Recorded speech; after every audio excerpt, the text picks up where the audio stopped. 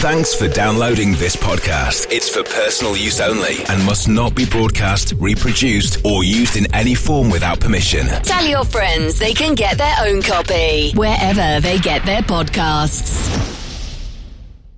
The world's longest running motorsport magazine show, Midweek Motorsport. News, features, special guests, and analysis from the experts. Formula One, sports car and endurance racing, rallying, touring cars and bikes. If it has wheels and an engine, and they keep score, it's on Midweek Motorsport.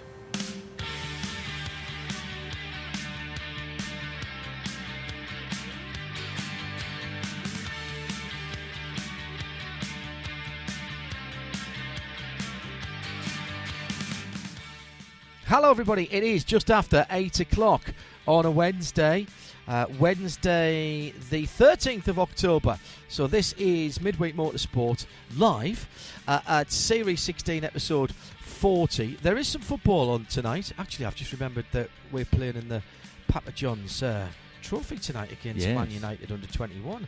Also windscreen shield. The what? Also windscreen shield, yes. Yes, whatever it's been called down. We're the holders of that, so I'll not have you taking the you know what out of that. Which European competitions did that qualify you for this year? That would be none. The only way that we'll get into Europe is if we declare war on France. Which, in fairness, there's half a chance of that. Let's be fair. Could relocate to France. Well, yes, absolutely. Just kidding, Joe Buckley. There's a whole story behind that. There's the BBC Football don't have our scores on it. I'm very disappointed. However, let's take a quick look. Maybe they're trying to alleviate your disappointment. Well, could be that. 0-0, 5-0, 5-0. Those both full times, those 5-0s, and 0-0 there. Just, thought you might need to know that. Tim Gray, as you've heard, is our executive producer. He is up in London, and on a packed programme tonight we have what, Tim? We have all the usual features. We'll be talking to someone we haven't spoken to a while, and yet someone whose voice you hear every week on this station. Oh, very good. I like what you did there. It is Richard Crail. Can we wait to the second half for that? Yes, he'll be coming up. Him up early. He'll be coming up in the second hour of the show, due to the fact that it's currently 4:30 in the morning. As well. Well, they've just changed their times. They've gone on to daylight saving times, but they're on a half hour from us now in South Australia. I don't understand it at all. It's actually 5:30 though, isn't it? Yeah. Yeah, don't try and work it out. He's speaking to us from the future. It's as simple as that. It all dates back to the colonial times, apparently. Don't even go there. All right, so Crailsey talking all things Australian and also telling us what's on the grid this week, I hope, as well. Shall we do that after 9 o'clock? Yes, we'll do that when it's 6:30 in the morning for Crailsey. Okay. Nick Damon will be here with his team-by-team guide to the Turkish Grand Prix at the weekend. The Grand Prix of Constantinople? Istanbul. Not Constantinople? No. I haven't done that one for a while. What else do we have? We have the Visit Cayman Islands. We have some sports car news, yes.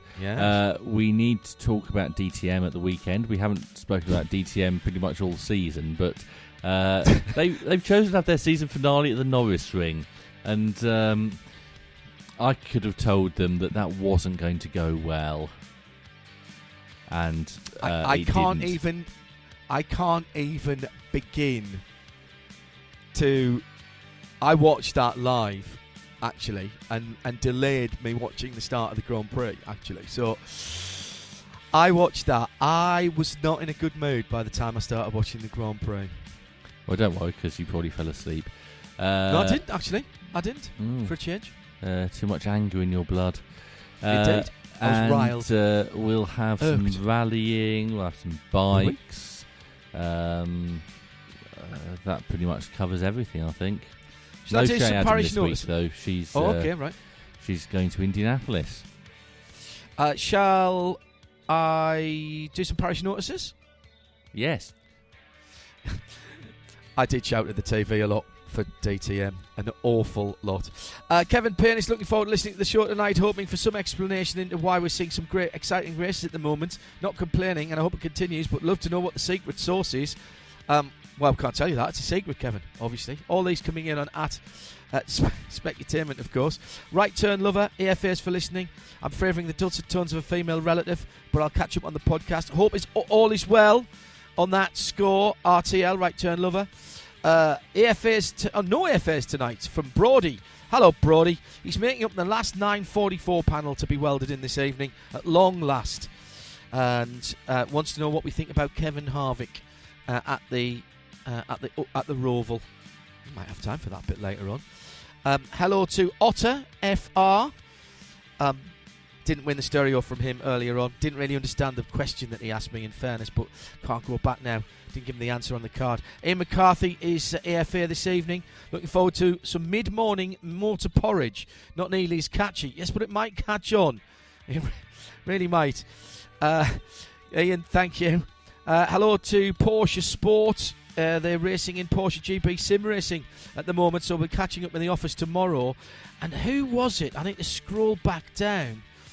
AFA's tomorrow for the Colonel, catching up on the podcast. Felt sorry for Liam Lawson after the demolition derby at the weekend for DTM. Hello to Alistair Lindsay. Somebody told me that they were practicing in an NSU at a very what's the word I'm looking for? Unusual racetrack that was built on a NATO arms dump, in virtual terms, obviously, as well. So that's why they weren't here tonight.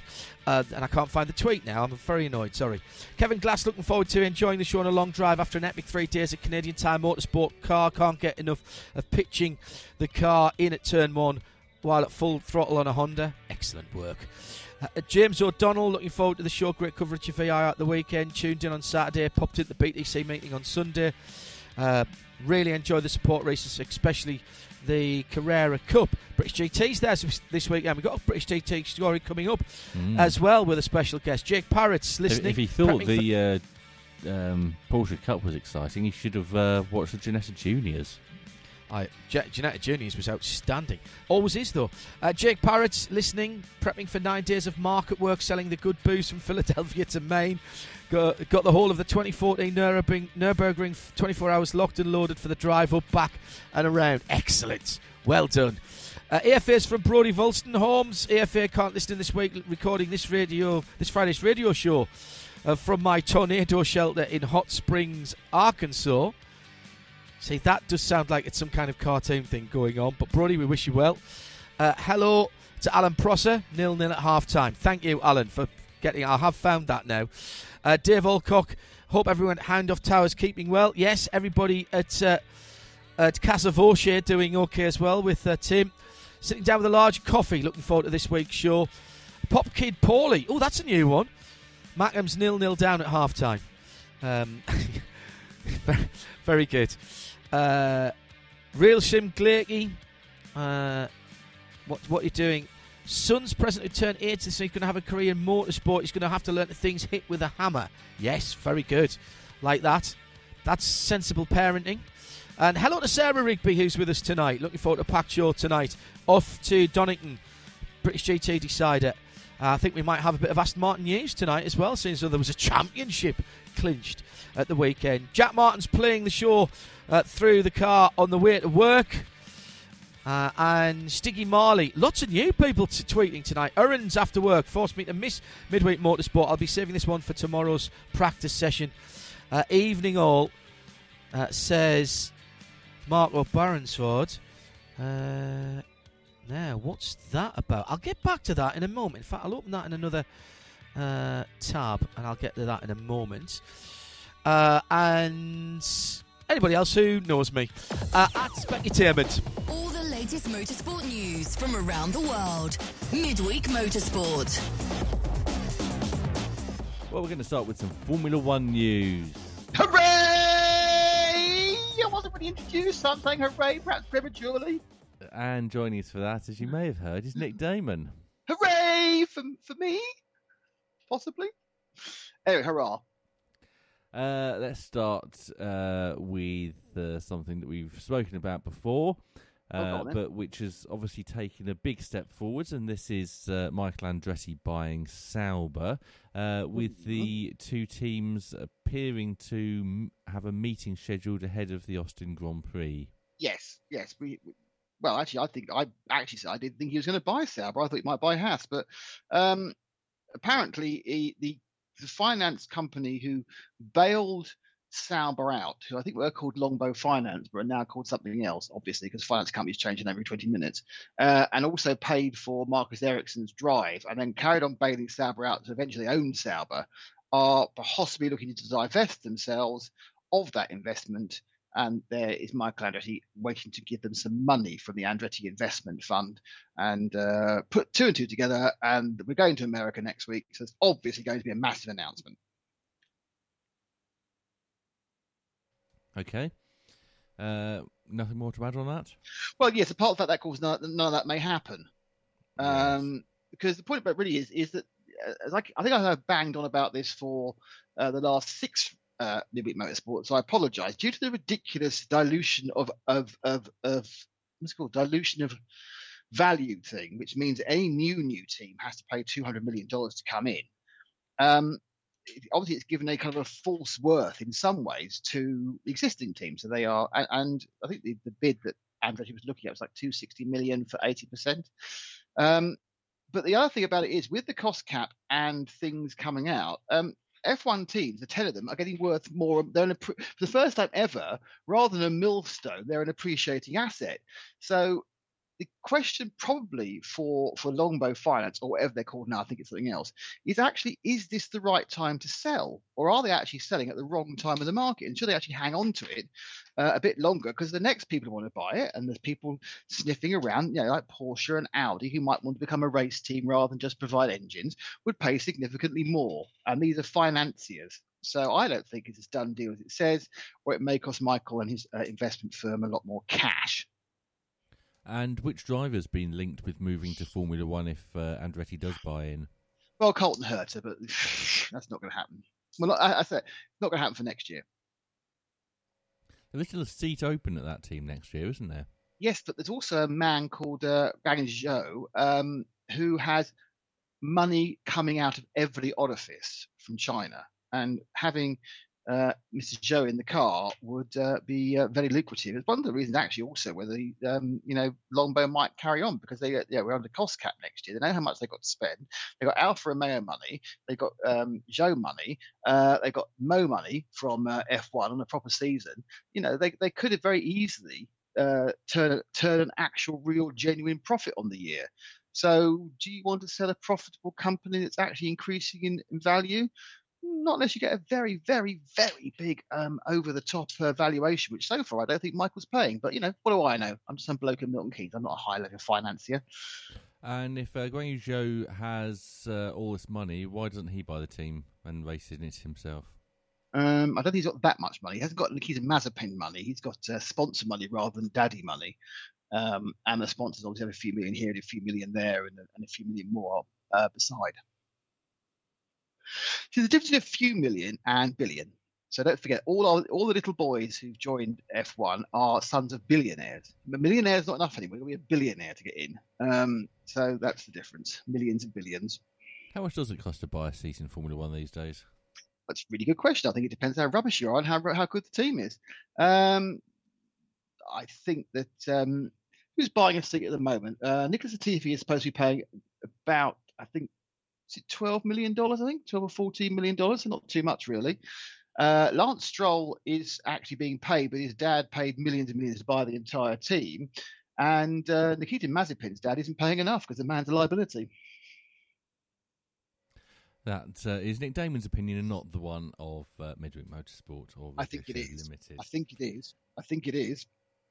Who struggled to stay awake during the Turkish Grand Prix? And don't say John. People with sleep apnea. No? That's what I'm looking for. Is Max Verstappen? Right. Well, it's quite important to stay awake because he was in second the entire race. I think that's possibly an exaggeration. Can't help feeling that if you are driving an F1 car, even if you're not going forward or going backwards, it's probably enough to keep you awake. Yes. He said he was struggling to stay awake when asked what his biggest challenge had been during the afternoon, and then he's a cheeky little minx, isn't he? Actually managing the tyres.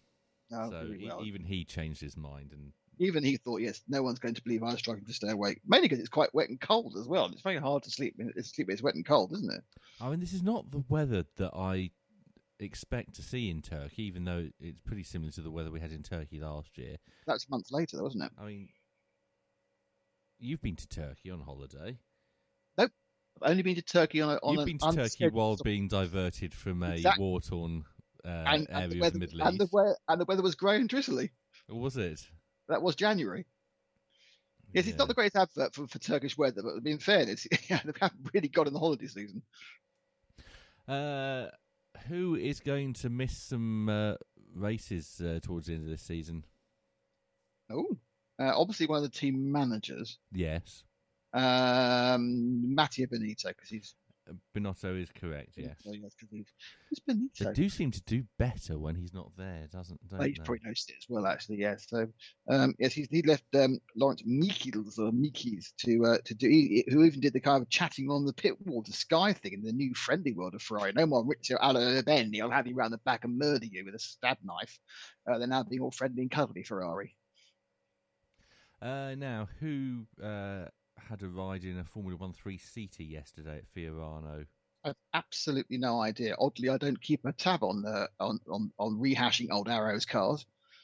Well, it was Pascal Leclerc, the mother of Charles Leclerc. And Arthur Leclerc. Yes. Arthur wasn't there, unfortunately. But his girlfriend Charlotte was there, and 4 of his best friends as well. And he was just trundling it around. So how come they own the Arrows 3-seater now? Or was it one they cobbled together? No, Ferrari have this 3-seater. I'm not sure. They obviously all cobbled these things together. I mean, it's in the same configuration as the old Arrows one. But what's it running, like a V8 or a V10?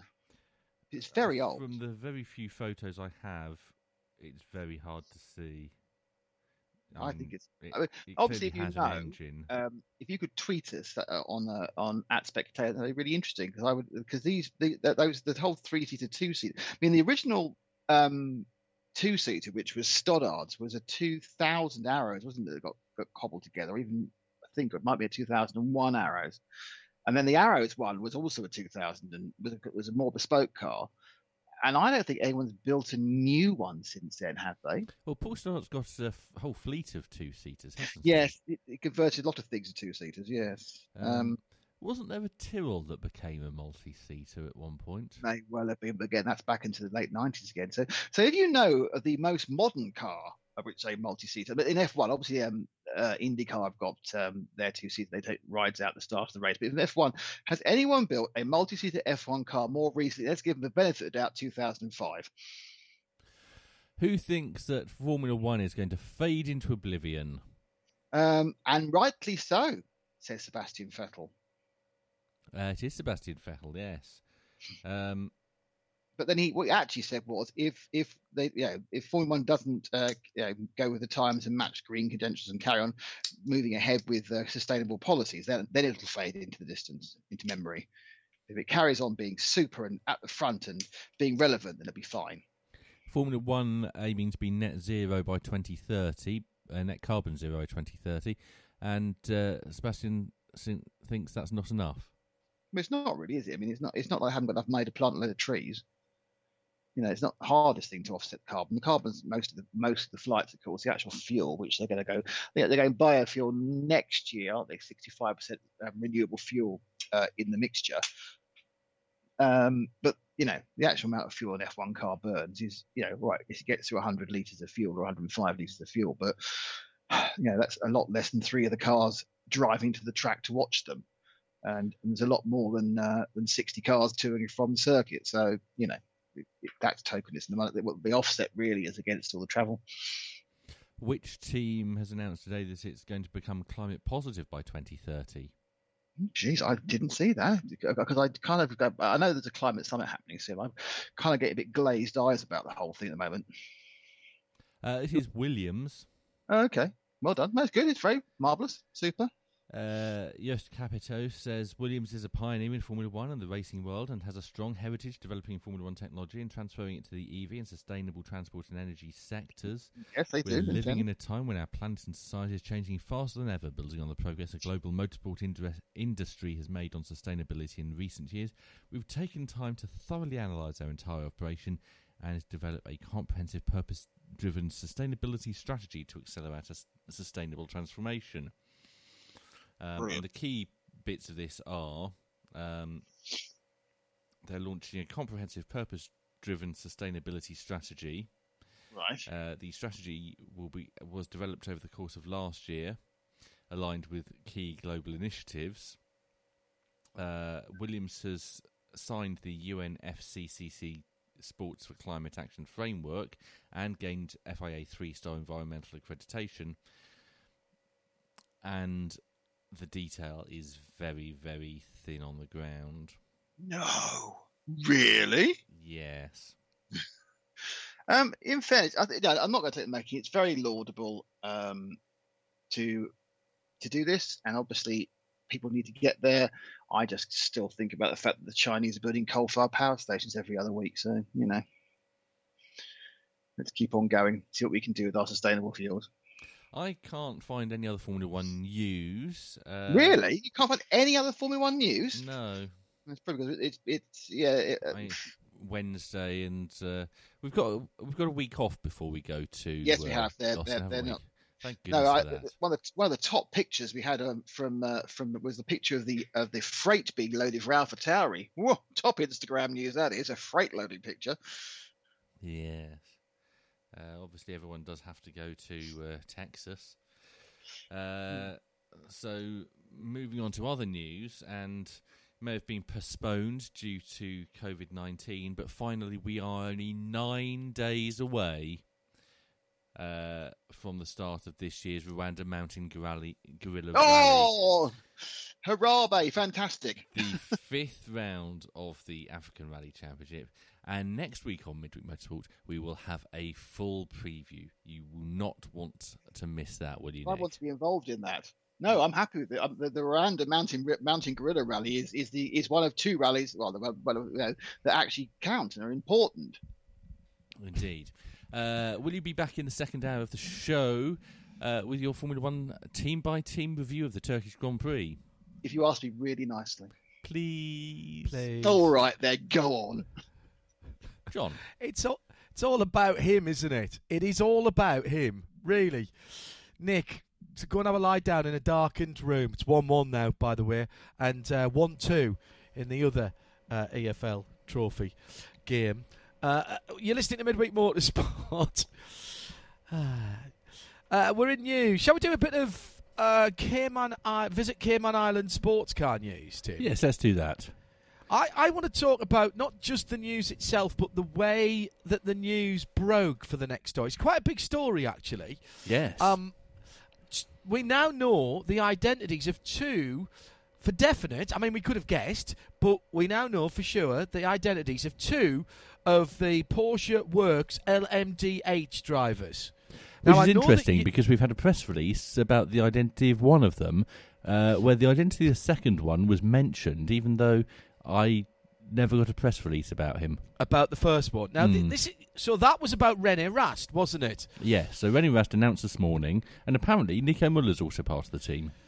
Well, Nico Muller announced it on his Twitter feed, I think it was either yesterday or the day before, and said, I'm really happy to be able to tell you I've been confirmed as an LMDH driver.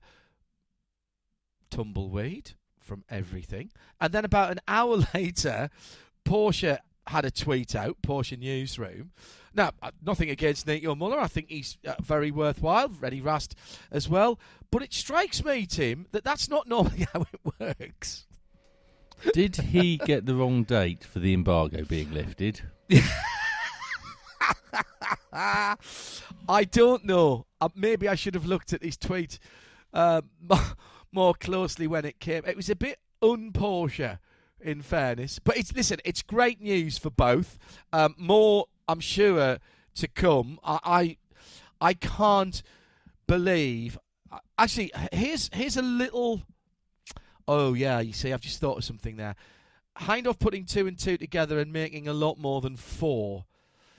I think there's going to be some leaked pictures of a Porsche LMDH out soon. And I'm guessing that the 2 drivers' helmets that you'll be able to see in those pictures will be Nico Muller's and René Rast's. There you go. There's a little thing. I'm just saying it right now here on Midweek Motorsport. Very interesting.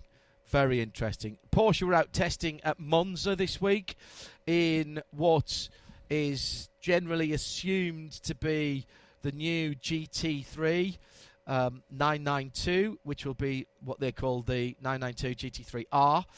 That is the GT3 version of the car. Interesting. Very interesting that they feel the need to bring out a new car with only, 22, 23... 2 years left of the current regulations.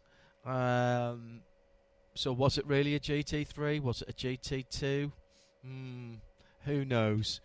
My friends at Porsche are being quite tight-lipped about that at the moment. And by the way, I've got some carbon negative news for you in our sport, and this is literally hot hot off the press. Well, hot off the fax machine.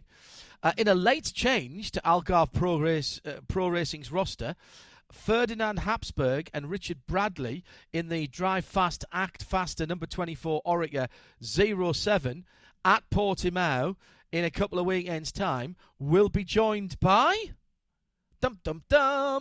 Sophia clearly Flörsch. Sophie Green, Sophia Flörsch. Yes. Did she start? She started in Ginetta Junior, didn't she? Yes, she did. Well, she started doing something in Germany, the ADAC Formula 4, possibly. Yes. Yeah, so she's going to Portimao, and she said, I know the Portimao circuit well. I raced there earlier this year. The high downforce LMP2 setup will be new to me because we were only able to run the Le Mans kit in the WEC, so that's going to be the biggest change, but I'll get used to it and game performance throughout the race weekend. I would think it would make things a bit easier for her. She's been doing GT3 machinery in DTM, LMP2 in the World Endurance Championship as well. And, of course, the carbon negative aspect of this is an undertaking by the team and by Ferdinand Habsburg and Richard Bradley. They're cutting down they've even changed, Stu Cox was telling us, they've even changed their suppliers of their team uniforms to recycled material. So really well done. And they're taking smaller trucks on single car trucks and things like that to the track. They're really making a difference. So that's one for Johnny and Gigi in a couple of weekends' time. And Richard Bradley, of course, will be even more carbon negative by taking the train everywhere. Mm-hmm. He loves trains. He does like trains. He's another one of like Johnny, isn't he? He's 2-1 more now, by the way. than and Johnny. 1-2. Is he? Yes. Always has his Bradleys with him, does he? Bradburys, sorry. Yes. With him. Yes. Interesting. Very interesting. Where would you like to go now, Tim? We're going to stay with some Cayman Islands sports car news. Right. And you mentioned that this weekend is the visit to Donington Park of the British GT Championships. That's their season finale, isn't it? Yes, it is.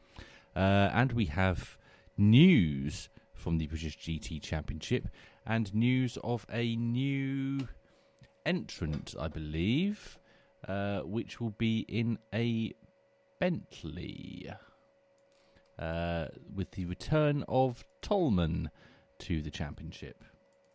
Well, delighted to say that Chris Tolman is with us here on Midweek Motorsport. Welcome to the show, Chris. How are you? Very well, thank you. Thank you very much for having us. It's an absolute joy. for those that don't know, explain what Tolman Engineering and Tolman Motorsport have been doing before we talk about what we've actually got you on, because you guys have been around for ages, and you and I share a love of all things Chrysler and Talbot and Peugeot, particularly Avengers, Sunbeams, 205s, Lotus Sunbeams, etc. But that's I mean, you've got a name for that, but that's just a part of your business, isn't it?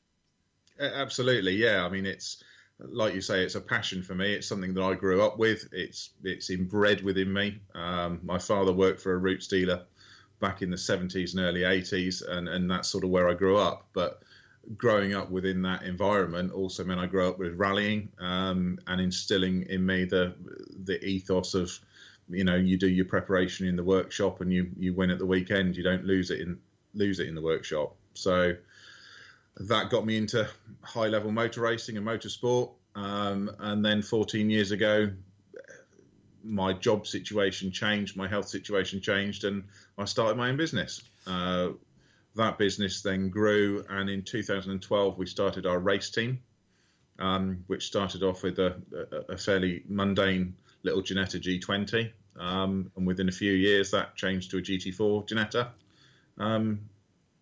The following year, we then ended up with a GT3 Ginetta, and then we got into McLarens. A year running that and doing quite well, then resulted in a 3-year deal to run the driver development cars for McLaren Automotive Limited, which was pretty amazing for a small shop that's now grown in rural Warwickshire. And then right up until the pandemic, which put the kiboshes on all that in 2020. However, you've come back strong. And the reason we've got you on here is that you are starting a relationship again with GT racing and with Bentley. Yeah, a bit of a chance meeting with the guys from Bentley and M Sport early on this year. Obviously, with the shared rallying history, of course, yes. With my ex being from Rally Art as well. There's a lot of shared interests and shared personality. So, yeah, we started talking with them. We've been trying to put a deal together for this year, but it's been very, very difficult. And at the last minute, something's come together so we can enable us to be at the last round at Donington, which I'm really excited about. We've got some fantastic drivers with Ian Stinton and Jordan Witt on board. Yeah. And obviously, we're looking to continue that and run something next year with Bentley. British GT is very competitive, so you're jumping into a shark pool here. You're right, it is. I mean, in my opinion, it's probably the best domestic championship in the world. Having looked at ELMS and various other things, the standards within British are very, very high. Yeah. I think in 19 we had 8 factory drivers in there. Yeah. Across the brand. So yeah, it's very high. The Bentley's an exceptionally good car. Yeah. We've got some great guys on board with a lot of experience of it. M Sport have been very helpful as well. I know my guys can put a fantastic car together, so hopefully we can hit the ground running with that. But we're very mindful of the fact that it's a short time period. There's no testing, so we'll see how we go. Main thing is to enjoy ourselves. Hopefully have some pace and finish the race. I was going to ask you why Bentley and why British GT. You sort of answered the why Bentley because of the link with M Sport and with Malcolm Wilson and with rallying, but that doesn't answer why British GT and why now. British GT because the client wanted to. Well, yes. Ian phoned me up and said, "I really fancy getting back behind the car. I'd like to do the last round of British." I've been doing some other. I think he's been doing Creventic rounds. Yeah, he has. Obviously, with the curtailment of a lot of travelling, he wanted to do British. We ran Ian back in 16, so we had a relationship with him. Initially, he said, "What cars have you got? What can we do it in?" And I said, "Well, actually, I've got Bentley." So we managed to put the deal together to do it. But that doesn't limit us to what we want to do. I'm desperate to go to Le Mans at some point with my team, take drivers there. So I believe we can do anything we want to. You'll get no argument from me or any of our listeners, I presume, Chris, for that ambition. To be honest, it's a lofty ambition, but a worthy one as well, and still one of the great if not the greatest race in the world. Aside from all that, though, it's not like you've been sitting on your adjustable spanners over the last 18 months, 2 years in lockdown. Turned out some beautiful cars. Started a new line of engineering on 205 GTIs, including, I'll use the word resto mod. I'm not comfortable with that terminology. To me, it's just getting good cars back together, running them, and making some sensible modifications, as you probably would have done if you'd owned them in period. Yeah, absolutely. I'm with you. The resto mod thing sounds a bit weird in my head, and once you start talking about modified cars, or it conjures up sort of the American side of things, which is frowned upon in this country, but I don't know why. No, me either. But yeah, that's what they are. It's a restoration, and we've done subtle modifications. So why did you choose the 205 GTI? Because the 1600 that I've seen on the socials and on your website as well. If you look up Tolman Engineering, by the way, there's an awful lot of great stuff there. Keep your hands in your pockets and away from your credit cards or your checkbooks, because if you're anything like me and you're of a certain age, then it's just all going to come flooding back to you. I mean, it was an iconic car in its day. It sort of went out of vogue for a little while, about 10 years ago, maybe a little bit more. You couldn't give them away. But all of a sudden, I suppose people of that certain age are looking back at their youth rather fondly. Absolutely, and that is exactly why we had that car. So I had a G-registered Sorrento green car when I was 24 years old, which was my pride and joy. I also had a white 1600 at the time before that. And about 5 years ago, you're right, prices started to go through the roof. I came across this 1600 Sorrento green and thought, I'll have that. And it's been parked in our storage unit for 5 years. My manager here and myself went to look at a Clio Williams for a client that had been supposedly fully restored. And we were horrified when we saw it at the state of it, because it was more of a fluff for selling rather than a restoration. Yeah. So they wanted big money for it. Yeah. So we had a discussion on the way back, and we were in the McLaren contract at the time. The race team was going well. We'd just taken on 2 new members of staff on the restoration side. So we said, look, we've got this 205. Why don't we do a full Tolman restoration on this car?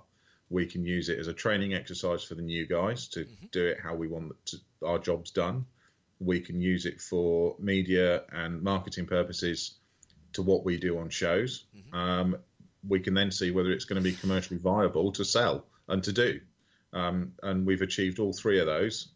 It's gone from a restoration to a resto mod. It is a lot of money for a 205, but they are going for a lot of money now. So that's why we chose that one and did it. It was that simple. So, yeah. I mean, it's a fact of life that if you're going to do something properly, and I noticed you used there, we're going to do it the Tolman way. If you're going to do it properly, and you guys do it never less than 100%, then in terms of the care, the workmanship, sourcing the parts, or perhaps even manufacturing the parts, in fact, in some of these more mundane cars, and I don't want people to take that the wrong way, but if it's a Rolls Royce or a Bentley or an old Aston Martin, there's gazillions of people that you can find either new old stock, or they will be turning out cars. If you want to do something to a Hillman Avenger or even a 205 GTI, I would suspect that find them and source some parts are a little more difficult, and then you've still got artisan workmanship rates to go on it. So restoring a 205 is no different to restoring an Aston Martin DB6 in some respects. You're absolutely right. And your analogy on the parts and the types is correct. And with the work that we've done with the Sunbeams and Avengers over the last sort of 6 years, you compare that to a Ford Escort, where you can buy every single part of that car new. Yes. With the Sunbeams, you can't. You still have to use old window rubbers and bits and pieces like that. The 205 is slightly better because there's so many more of them. Right. but there is a challenge on a lot of bits, and we have 3D printed some parts. We have had to have some bits remade. Exhaust is a case in point. Yeah. We couldn't get an original exhaust, and so we've gone down the route. We've made batches of them now, and funnily enough, they work really well. Yes. When we're on the rolling road with them, suddenly you can take a lot more ignition, a lot more fuel in the car. It really works. I wish I'd known, because when I cleared my dad's house out when he moved down here a couple of years ago, I had a couple of 205 GTI exhausts from manifold to back box just sitting there, because they got sent to me when I was doing stuff on my 309, and of course they weren't the right length, so nobody came and picked them up. I reckon they probably just went in a skip. Well, if we had crystal balls, you'd have bought I don't know how many sets of mud flaps, because I missed out on a set on eBay the other day, and I can't remember what I bid, but they went for £175, and that was for a second-hand used set Of mud flaps? Front mud flaps for a GTI, yes. So look in your loft. If you've got any of those, they're a goldmine. Right. I will now relook at all the boxes that I brought down from the northeast and see what bits they are.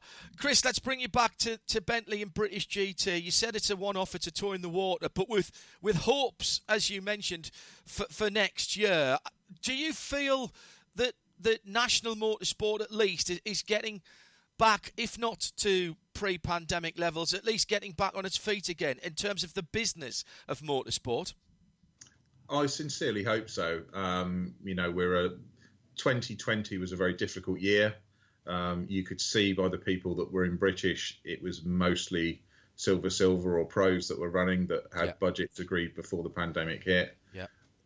This year, I think, has still been quite difficult. I think the stats are something like 80% of the people in British this year are newcomers rather than returning. So I'm hoping that next year we will see some familiar faces back. But people are growing. The confidence is growing. The fact that we've been approached and we're able to put together a deal to get Bentley back out with another car this year sort of gives a bit of confidence that people want to do more. So hopefully that will continue into 2021.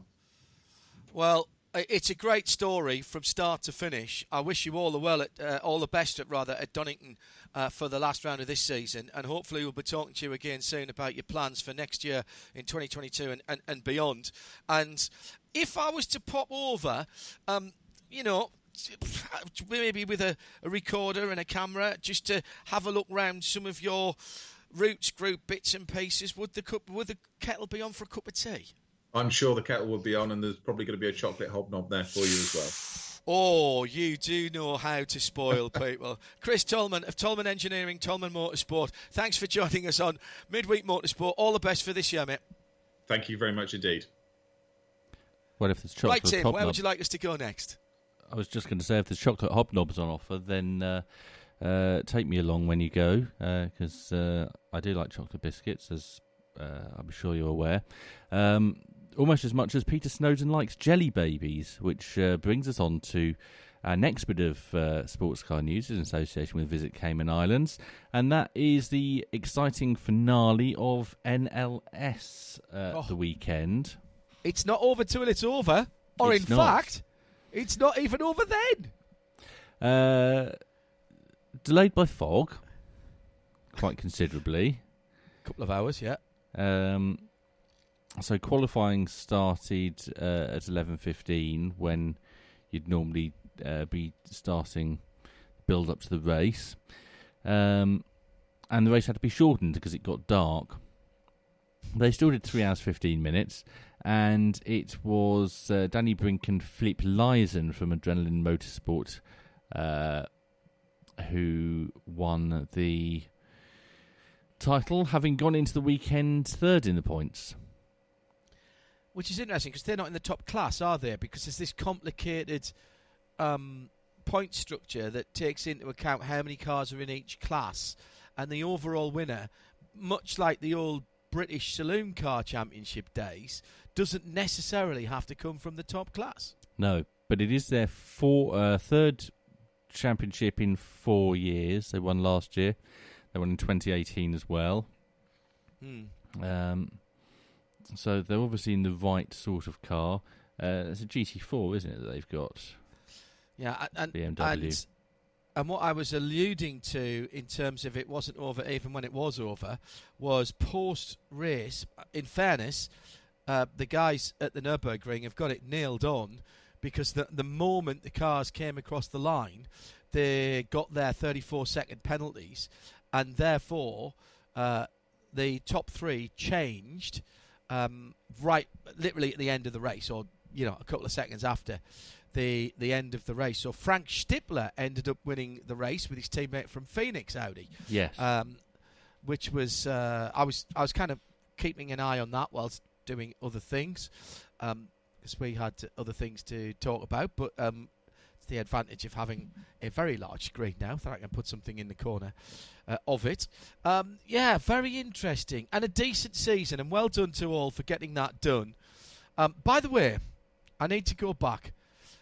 Can we just rewind this? See, if this was a recorded programme, we could have gone back and put this right. Nico Muller and René Rast aren't driving for Porsche at all. They're driving for Audi, Tim, aren't they? That's right, yes. Yes. Why I have did you no say clue. Porsche? I have no clue. I've got Porsche on my mind. Make a song lyric out of that. I have no clue. I am a Porsche file, as people know. Shall we carry on with a couple of quick sports car stories from the other side of the pond? Yes. Now, I have no idea what happened at VIR, so tell me. Oh, because you were working at the weekend, weren't you? So, Yes. yes, you weren't on duty. Lots happened. And we have our first champions of the year. In which championship is this? It's definitely not in the one that I find the most exciting, but are we talking about champions in the Michelin Pilot Challenge? No, we're talking about champions in the IMSA WeatherTech Sports Car Championship in the Sprint Cup. Ah, of course. Because Yes, it was the last round of the Sprint Cup. Yes, there you go. It was all very tight coming into it. And Ross Gunn and Roman De Angelis with Heart of Racing in their number 23 Aston Martin did enough by notching up a 5th position. They were up and down like the Assyrian Empire. They really were. They were 4th. They could have done better than that. Jack Hawksworth in the Lexus and Pat Long in the Porsche came together. They could have done better. Ultimately, they ended up in 5th. That was fine because Madison Snow and Brian Sellers in the Paul Miller Racing Lamborghini couldn't win the race, or didn't win the race, should I say. But it was very tight at the end. The Teams Championship went to Heart of Racing, but the Manufacturers Championship, this shows how close it was, went to Lamborghini in the Sprint Cup. Final round, of course, of the overall championship for all of the IMSA WeatherTech Sports Car Championship. And for the long distance, the Endurance Cup as well. That will be Motul Petit Le Mans in, that's next month, isn't it? At Michelin Raceway Road, Atlanta. And whilst we're talking about what happened at the weekend, more Aston Martin news, and this is not as good as that. 2nd place in the Michelin Pilot Challenge for the not lad by RS1 Racing Aston Martin team, the number 23 car. Yes, it is. Stephen McAleer and Patrick Gallagher, they played the strategy really, really well. And got themselves up to 2nd position. But post-race tech, the fuel capacity audit that was carried out on that car was found to have the car not in compliance. So they were put to the end of the GS class finishing order. The Carbon Audi as well, the Audi GT4, had the same violation, and that car finished down in 7th. So there was a bit of checking going on, and not just the cars that finished on the podium. That meant that Volt Racing by Archangel, that was Trent Hinman and Adam Brynjolfsson, they went up to 2nd. Turner Motorsports BMW of Bill Oberlin and Dylan McEvern were on the podium. That means they have extended their lead to 30 points over the Wright Racing Porsche driver Jan Halen. It would have only been 10 points actually if that DQ, so as it were, Jan has didn't happen. closed the gap, has he? No, other way around. They've extended to 30. It would have only been 10. Yeah. During the WeatherTech race, how many times did the safety car come out? 3. How many miles did it do? Ooh. There was quite a long one in the middle where we had about 20. The answer is I don't know. I could. It's 3 and a bit miles. So that was 70. 60 miles. And it did it all on a single charge. It was the Porsche Taycan, of course, for the first time ever. Yes, we mentioned this. It was the Taycan Turbo S, and it was the first time that we had seen a full battery EV car. Now, we've done a real-world road test, which was a real-world track test, actually. That was at Daytona. That was a couple of years ago at Daytona. Diana Binks and I, along with the North American product manager for Taycan, took the car out leading round Porsche Club of America on their fast laps. And we had an absolute whale of a time. Great car. Really good car. It was good to see it there. And the other championship that was taking place at VIR was the Porsche Carrera Cup North America, presented by Visit Cayman Islands. And 2 of the 3 title protagonists got a race win. Yes. Now, this was very interesting. Should we talk about the first race first, which was on Friday, wasn't it? Was it? Yes. It was an upside. I said this before, that it was an upside down weekend because we had the main race on Saturday, or should I say, we had the WeatherTech race on Saturday. No, and you did. That's right. Yeah, yes, Saturday. We did, and it kind of threw things out just a little bit. Yes, you're right. Friday for the Porsches, and that one was won by Kai van Berlo. Yes, Kai van Berlo, Kelly Moss Road and Race in the green and white car, and he got away from pole position and basically was never headed. For me, the drive of the race was Sebastian Priaulx, not because it was Seb. He had a car, and I don't know what was the matter with it. I haven't spoken to him yet, if I'm honest, so I don't know. But I am guessing that they didn't quite hit the setup, because he was struggling from about, before half distance. He had half an hour to go. I remember seeing in the commentary that he had half an hour to go. By the way, both of the full races are already up on Porsche's YouTube channel and IMSA's YouTube channel. Of course, our audio has been up for a little while. But his rearguard action to take second position and hold on to his championship lead was absolutely outstanding. Absolutely brilliant. I thought it was one of his best drives, if I'm honest. We often talk about people winning races. So, I mean, that made it a Kelly Moss 1-2. It was Parker Thompson who was... it was Riley Dickinson who was right up his tailpipes all the way to the end. Parker Thompson came home in 4th. And Eric Johansson, after a great qualifying, came home in 5th. In Pro-Am, Alan Metney won again, extended his lead. And in 991, it was Matt Holcomb that won there in the Mystery Machine Goldcrest car. And so he extended his lead. Great race. If you haven't seen it, well, we've kind of spoiled it for you by giving you the results, but you need to go back and look at it again, because if you haven't seen it, it was fabulous. Would you like me to talk about race 2? Race 2, yes. That one wasn't won by Kai van Berlo. Who was on pole to start with? Did he... Because he won race 1, did he have pole for race 2? No, because it's on second fastest time in qualifying, isn't it? Or the fastest time in race 1, and because there was some dampness, that made it a little bit difficult. It was Seb Priaulx from pole position. Kai van Berlo was on the outside, the front row, and I think it was Dickinson and Max Root on the second row, and then Parker Thompson and Eric Johansson in 5th and 6th. But definitely Seb was on pole position, and he basically did to Kai van Berlo on the start what Kai had done to him in the first race, and jumped away.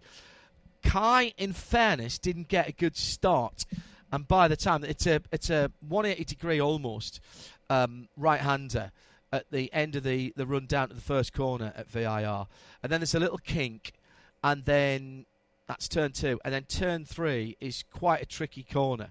It's called NASCAR corner because in a NASCAR road race many years ago it claimed a lot of victims, and Kai was being pressured by Riley Dickinson and Parker Thompson, and in defending and trying to get back onto the line, he clipped the car behind him and speared off over the wet grass and damaged his car. It wasn't going anywhere, so he was out.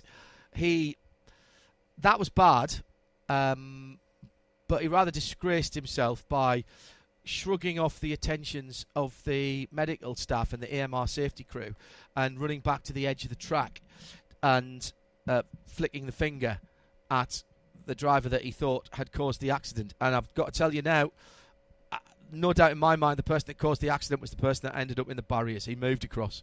Nobody else moved. That non-finish has cost him dearly in the championship, and his Kelly Moss Road and Race colleague, Seb Priault, went on to win the race from Riley Dickinson in second, and Parker Thompson was on the third step of the box. And again, I think Alan Metney won Pro-Am, did he? No, of course he didn't. Efren Castro won Pro-Am and closed the gap down a little bit. And in 991, Matt Holcomb came in ahead of Conor Flynn and extended his lead even further. So it was a double weekend for the Scooby-Doo Mystery Machine. Ooh. Great races, both. Worth watching. Should we do some circuit infrastructure news? I love the fact that we've got a special part for circuit infrastructure. Yes, fire away. I'm going to start in Austria. Right. Because turn 2 and turn 3 of the Red Bull Ring are being taken away. And where are they being taken to? Who knows, but it's going to make it a lot safer for bikes, hopefully. Right, turn 2 is the king coming down the hill from turn 1, and turn 3 is the sharper right-hand corner. Yes. That we had the bikes in the air, the missile attack on Rossi last year, that was now, wasn't it? They did change the infrastructure to put some fencing there so that couldn't happen again, but they've deemed that that's not good enough. So are they rerouting the track completely then? Yet, at least to me, to be explained exactly what they're doing, but... Why don't they just open up the old track that goes round the back of the hill? Most of the tarmac's still there. They use it for paddock, and then they'd come back at that turn 3 or turn 4, depending on which way you call it, but I call it turn 3. You'd come back in there, and you wouldn't have that issue at all. Indeed. Do you see? It would make the lap a little bit long as well, wouldn't it? Yes, exactly. Exactly. And at Spa... they're doing some infrastructure work as well. You know more about this, John. Can we have a moment of silence, please? Because the chalet has gone. Yeah, they've dug up quite a lot of Spa recently in various forms. They're transforming the paddock, apparently. It's a huge amount of renovation work. Motorcycle endurance will be back in 2022 with the 24-hour Spa Moto. That's going to be part of the FIM Endurance World Championship, which actually finished last weekend at Most. I watched that. It was a great race. The paddocks are getting their facelift, and it looks like we might yet lose the most dangerous set of stairs at any racetrack in the world. But as part of that, the chalet has gone. The red paddock area, part of it is going to go down a full level, a one floor. So they're going to basically extend the lower paddock and take out some of the other stuff. Be interesting to see how it all happens. But the chalet at the top of the hill has gone, at the top of Radion, I'm afraid. Midweek Motorsport. Half time. And while we swap ends, here's what's coming up. More of your tweets on @Specutainment, please. Nick Damon will be back with the Formula One team by team. The only thing that you need to know about the Constantinople Grand Prix. We'll be talking more sports car news as well. I'm sure we've got some more Visit Cayman Islands sports car news. And Tim is going to make me talk and remember what I watched at DTM. Oh, my eyes.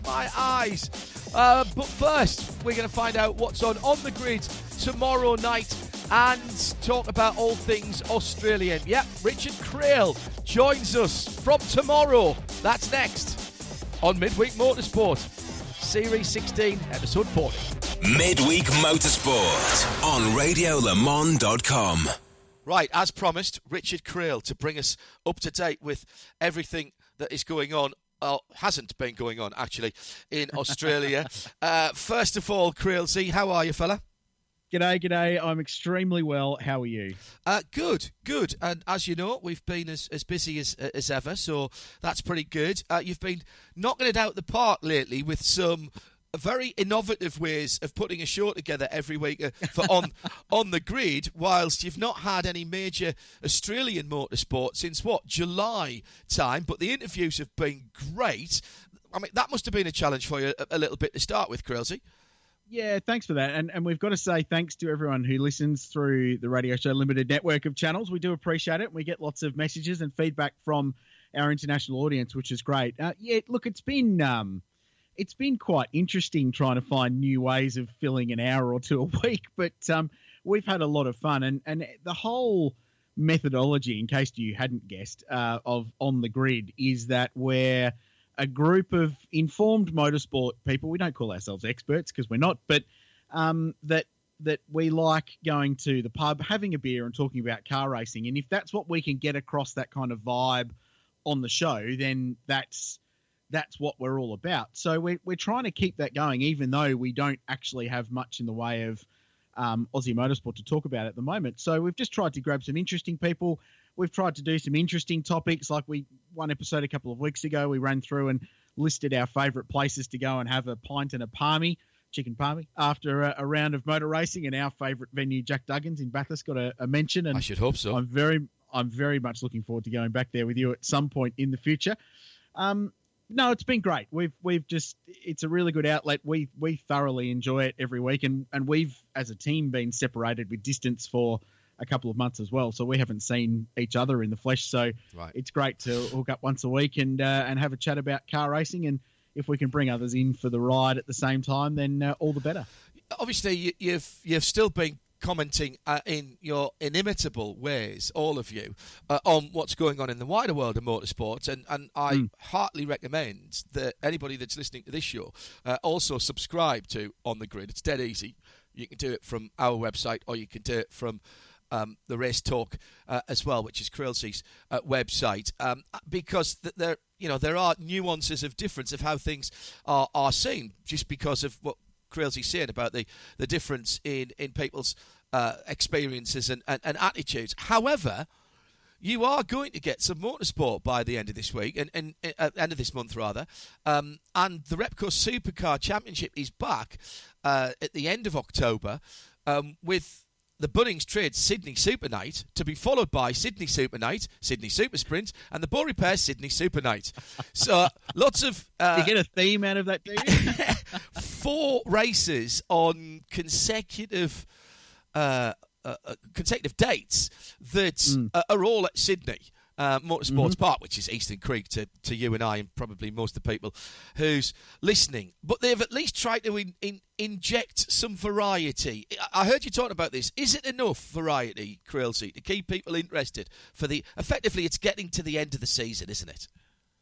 It is. So, long story short, the irony of all of this is that Sydney is the reason that the championship was basically put on hold in late July when we finished in Townsville, because Sydney had a massive COVID outbreak and the state was shut down, and then Victoria had the same. So they just sort of put their hands up and went, well, there's not much we can do. the irony is that Sydney's going to be the state, or New South Wales, the state that gets everything done this year, so we can get a championship in. And I want that to happen because it's been a fab year of racing. The competition has been great. The stories have been tremendous, and it's got all the potential to be a real classic by the time we get to the Bathurst 1000 in December, and we'll talk about that later, I'm sure. Have they done enough?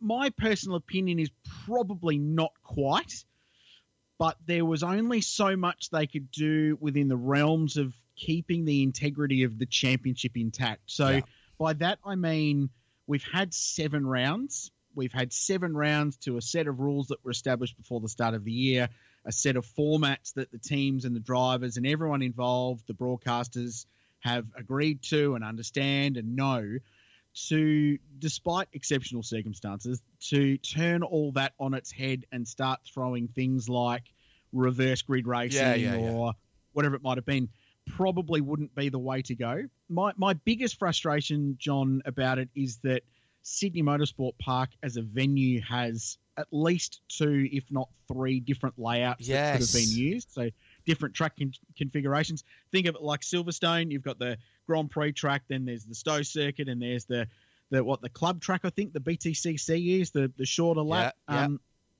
So think of it like that. There's a really good short circuit at Eastern Creek that probably takes 25 seconds less than the traditional Grand Prix track that they use.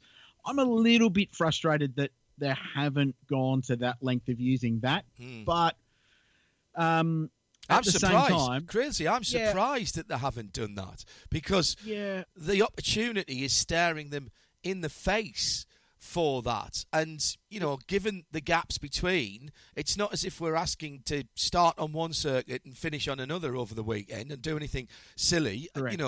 It is a question of changing some bollards around and our lovely marshals all the way around the world, perhaps having to stand at a different marshal's post one week to the one event to the next. So, I agree, because it would be a different challenge on either of the shorter iterations of the track. I've been there. I've had a look round it. I've sat up, and hopefully the wind was blowing in the right direction and not off the rubbish dump. You know exactly what I'm talking about. Oh, so do. Looking down the hill from that end of things, you can see how it plays out. It's it would be a completely different character of the track.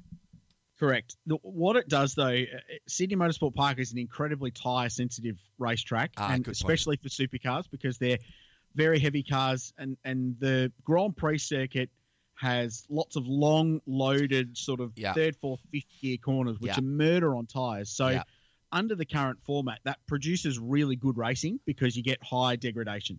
So with the multiple compounds, soft and hard, and they're introducing a super soft tyre for one of these as well. That's what Sydney Motorsport Park produces, is great, varied motor racing like that. Going to the shorter circuit, and the only argument I could think for not using it, going to the shorter circuit removes all of the really fast, long-loaded corners. Yes. So your tyre deg doesn't play a role, and it probably removes a couple of overtaking opportunities. But what they have done instead, though, is work quite hard on their race formats and the timing of races as well. And what Sydney Motorsport Park has got is the best circuit lighting system in the Southern Hemisphere. The government spent $20 million last year to light the entire circuit. It's the same sort of standard that you would see at the Singapore Grand Prix or Bahrain, Abu Dhabi under lights. It is very, very, very cool. We were there earlier this year in April for a Shannon's Nationals round, and we ran S5000 Big Banger open wheelers under lights, and it just blew my mind. It was very, very cool. So it looks great. So they've innovated a bit with race formats. They're pushing, I think, 5 of the races over the 4 events at night. Mm-hmm. One of them will be on a Sunday night, which is brand new for Australia, and that's going to be really good for TV. And then the final event, which is the Bow Repairs event, will be a pair of 250k races. So that will be the Bathurst warm-up, 500ks in 2 races. The Saturday race will be under lights for 250ks, which will be at that place about an hour and 50. So that's a meaningful race distance with some meaningful strategy. And that race event, they're given 2 sets of the new we're calling it the uber soft, but the super duper soft Dunlop tyre, and one for one race and one for the other. Right. And that tyre around there will be 2 seconds a lap faster than the other tyre. Yeah, but it won't last. That will throw some variety. No, except for Shane van Gisbergen, of course, who could probably do a whole race stint on it. He's a force of nature, that guy. Isn't he just unbelievable? We were talking about this in Petit Le Mans in the virtual world recently. It doesn't matter in the real world or in the virtual world. Shane doesn't use his tyres. He levitates the car, I reckon, just by sheer force of will, and actually makes the car just hover gently off the ground, so the tyres aren't actually getting worn down. Do you remember Bathurst 12 Hour 2016 in that McLaren? Yep. And in scorching hot conditions, the way he managed his stint in that car over that race on the tyre was probably part of, aside from the blinding raw speed that car had, was part of the reason why they won that race. Unbelievable. It was critical to it. He is unbelievable. You mentioned the Repco Bathurst 1000. It's been pushed for the first time into December, running over a 6-day calendar now, 6-day event itinerary, which is another first, I think. There's going to be a lot packed in. So, for those in Australia, or who can get to Australia, not everybody obviously can, that's going to be a real motorsport festival, Crailsey. It is. It's going to be enormous, and it's basically combining two events. The two major promoters got together and said, look, the later we push this event, the better for all of our categories. So supercars with Bathurst 1000 will be the championship deciding weekend. It probably won't be, because Shane will wrap it up before then. And to be honest, just going off track, which I know is okay on this show, I'm pretty confident he'll wrap it up before that, and I kind of hope he does. Yeah. Because I just want Bathurst to be a gloves-off fight between the fastest cars because normally the championship doesn't play a role when you get there, because it's in October. You've normally got 4 or 5 events after it to sort the championship stuff out. But as the final round, I don't like it being the final round. I just want the championship to be cleansed. Don't worry about who wins it. Just go and try and win the great race, which is what that place is all about. But yeah, long story short, so the Bathurst International event, which was going to be headlined by a pair of 250k TCR races, would also include S5000 at Mount Panorama. Yes. Don't. I know. It's exciting.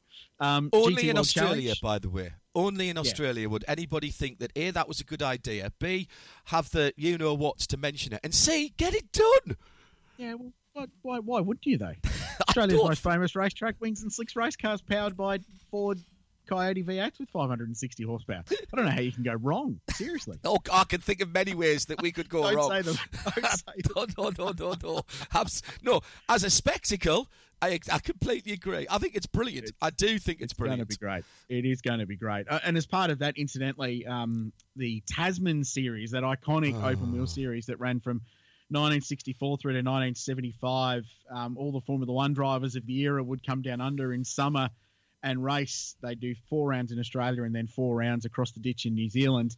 Motorsport Australia and Motorsport New Zealand have agreed to bring it back, which is tremendous. Brilliant. 2 rounds. One will be at Sydney Motorsport Park at that final supercar event there, one at Bathurst. But the long-term plan is for that to end up with races in New Zealand as well. So that's going to be cool. But to finish the point, on the weekend, 6 days, the supercars will run over their standard program over 4, but there's 11 categories at that event. So TCR's there, GT's there, World Challenge, S5000, Porsche Carrera Cup is there.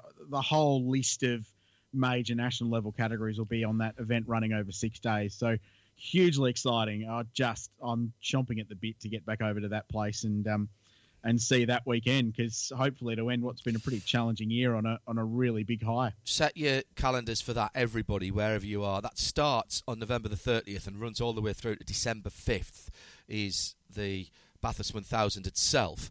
And for those of you in the UK, BT Sport still covering Repco Supercar Championship, so we should see all of those. The other dates, by the way, for you is October 29th to 31st, November 6th to 7th, November 13th to 14th, and November 19th to 21st for that longer distance pair of events that Crailsey was talking about. In amongst all these challenges, Crailsey, for this year, of course, it has a knock-on effect to next year as well. It does look like there's a bit of light at the end of the tunnel for all of us. Travel is becoming easier. We might even be able to get to Australia at some stage in the future, and America as well, although we're still waiting to hear when that might be. Hey, we might even still have an Ashes series. I'm not sure that. That's on. That's happening. That's happening. We'll see. It all got. You're trying to talk it down because the squad that you've named is pretty average. Pretty average. I think we were hoping it was going to get cancelled, fella. That's a different podcast for a different time. But running into next year with the Bathurst 1000 running into December, obviously turning around for a new season for supercars and everything that has to happen, that's had a knock-on effect. The calendar's changed as well. So how is 20? I know this is odd, sitting as we are in the middle of October talking about 2022, but we have to because nothing happens in a vacuum. How is 2022 looking? Look, I think it's looking reasonable. So Australia is in a better position now than it has been for some time from a pandemic point of view. And by March next year, the common viewpoint now is that we will be able to be back to business as usual as far as running a national championship. And our 7 little fortresses of states will become one country again for the first time in 2 years, which will be just bloody delightful. It's been a challenge. The flow-on effect is that supercars will start in early March next year rather than February like they usually do. So the first event will be the Newcastle 500 on the street circuit there. Which is normally at the end of the season, of course, isn't it? Correct. That was the season finale. Right up to 2019, it was parked last year for obvious reasons and parked this year as well. So it will return to open the championship next year. And that's the first weekend in March. Correct. It is indeed. So after that, what we're hearing about the calendar is that it will look reasonably similar to what was initially announced for this year. So go back to version 1 of the supercar calendar for 2021. We're on version 837 at the moment. And hopefully that's the final change. There's so much red lines through my personal calendar this year, mate. It's ridiculous. I think it'll look fairly similar. So Sandown should be in there. Tasmania, the bend, definitely back to Darwin in the Northern Territory. Townsville 500 will be back. Night race at Sydney will stand on its own as a marquee event for Sydney Motorsport Park rather than having four rounds in a row. And then, of course, Bathurst will be back in its regular date in October, as it should be, as per tradition. And the only question mark at the moment is where the championship finishes. We don't really know what the final round could be. It could be the Gold Coast, which would not be a tragedy. That was the plan for this year as well. In November, it was going to be late November. So that may roll around again, that incredible Gold Coast street circuit could end up being the championship finale. But we're expecting a calendar within 2 or 3 weeks, we think. When we get back to racing in Sydney, we think they'll drop the 22 schedule with a big provisional put across the top, I'm sure. Yeah. Write this in pencil on your wall planner. Correct. Yeah. Use a whiteboard marker. Yeah, so you can rub it out. Yeah. Can't have you on without talking about the Liquid Moly Bathurst 12 Hours as well, which is also, let's not forget, a supercar event, and that is part of supercars. Supercar events are a dedicated part of supercars who put on other things as well. That is a supercar event race meeting. I'm not sure how much of a surprise it was to supercars that at the it was in Barcelona, wasn't it, last weekend? SRO and Stefan Rattel got up and said that the Liquid Moly Bathurst 12 Hours is going to be on the 18th to the 20th of March next year, which is great that they are planning to have it, and we understand why they want to get it as far through the year as possible to give everybody the best chance of getting to us without having to quarantine. The obvious thing that popped up in my mind was that's the same weekend as WEC on the Friday night at Sebring and IMSA on the Saturday during the day, which would be, with the time change, direct clashes with major parts of the Liquid Moly Bathurst weekend. Also, if you want to get people like Scott McLaughlin back, it's an IndyCar weekend as well, so he's sort of otherwise engaged. thoughts on that is all I'm not going to make any comment on that. Thoughts on that. One thing I will say, Krilsey, and I'm not criticising anybody here, so don't anybody read into this what's not there. We've not heard anything yet from Supercars. No, you're right. I have many thoughts. There's a couple of trains of thought. To your first point, did it catch Supercars by surprise? I think, to be brutally honest, it probably did. Right. In the past, and in my role in the past of working on that event from a media and PR point of view, is that the announcements have always been very well coordinated. And I do know that at sometimes it's probably been a little frustrating for SRO that it hasn't corresponded with their major press conference that they have every year, like Stefan had on the weekend, to announce all of their plans for the next year. And I love the fact that SRO likes to just go bang, bang, bang, bang, bang. Here's everything that's happening for the next 12 months. And as someone who loves a calendar and loves planning ahead, it's great. But there are lots of local elements to take into account when it comes to the 12-hour, including not the least of which making sure that the track can be used that weekend with the Bathurst Regional Council, who are partners with Supercars in that event, with the Supercar calendar itself, because impossible to clash with the Supercar event from a broadcasting point of view, from a team and driver point of view as well. Yep. So there are a huge amount of moving pieces about that event and when it can go. So is that the preferred date? Probably not. From an Aussie point of view, I would go out on a ledge and say. Right, okay. I think the desire here is that for it to be February, but perhaps later February. But I get what SRO are trying to do. And remember, and we talk about it every year and until we're blue in the face, is that one of the challenges the 12-hour has always had is that being so early in the year, you miss the homologation cycle for GT3 cars. Yes. So GT3 cars get their papers for every year, but Bathurst being so early, often they haven't done the BOP testing, they haven't done the homologation to get that, let's say, 2022 set of regulations finalised. So as a result, all the cars have to be the year prior homologation or backwards, if that makes sense. Yeah, exactly. I know that's always been a challenge for the race, and the organisers between the technical department at SRO and Supercars technical department are trying to make that mesh together. I'm doing the meshing thing with my hands, realising I this could is tell radio. that. But I could tell that. So I think that's a thing. Look, there is a new Audi coming as well, because we've seen it running in developmental. I've seen photos of that. That looks tremendous. Yeah, it's a big difference, that car as well. The Evo 2, as they're calling it. We've seen it running in Kravennik, and it's really clever the way that they're allowing their customers effectively. They're giving them a car and letting them all have a go and feed back into the loop before that homologation takes place. So that's a good point, well made, Crailsey. I mean, let's be honest though. The Liquid Moly Bathurst 12 Hours is not an SRO event, is it? It is an event to which, for one class in the race, albeit the top class, the SRO regulations are enacted, and it forms their opening part of their intercontinental GT series as well. Mm. And you're right, but I don't want to talk down that relationship either, though, because it's been fantastic for both parties. I think having win-win.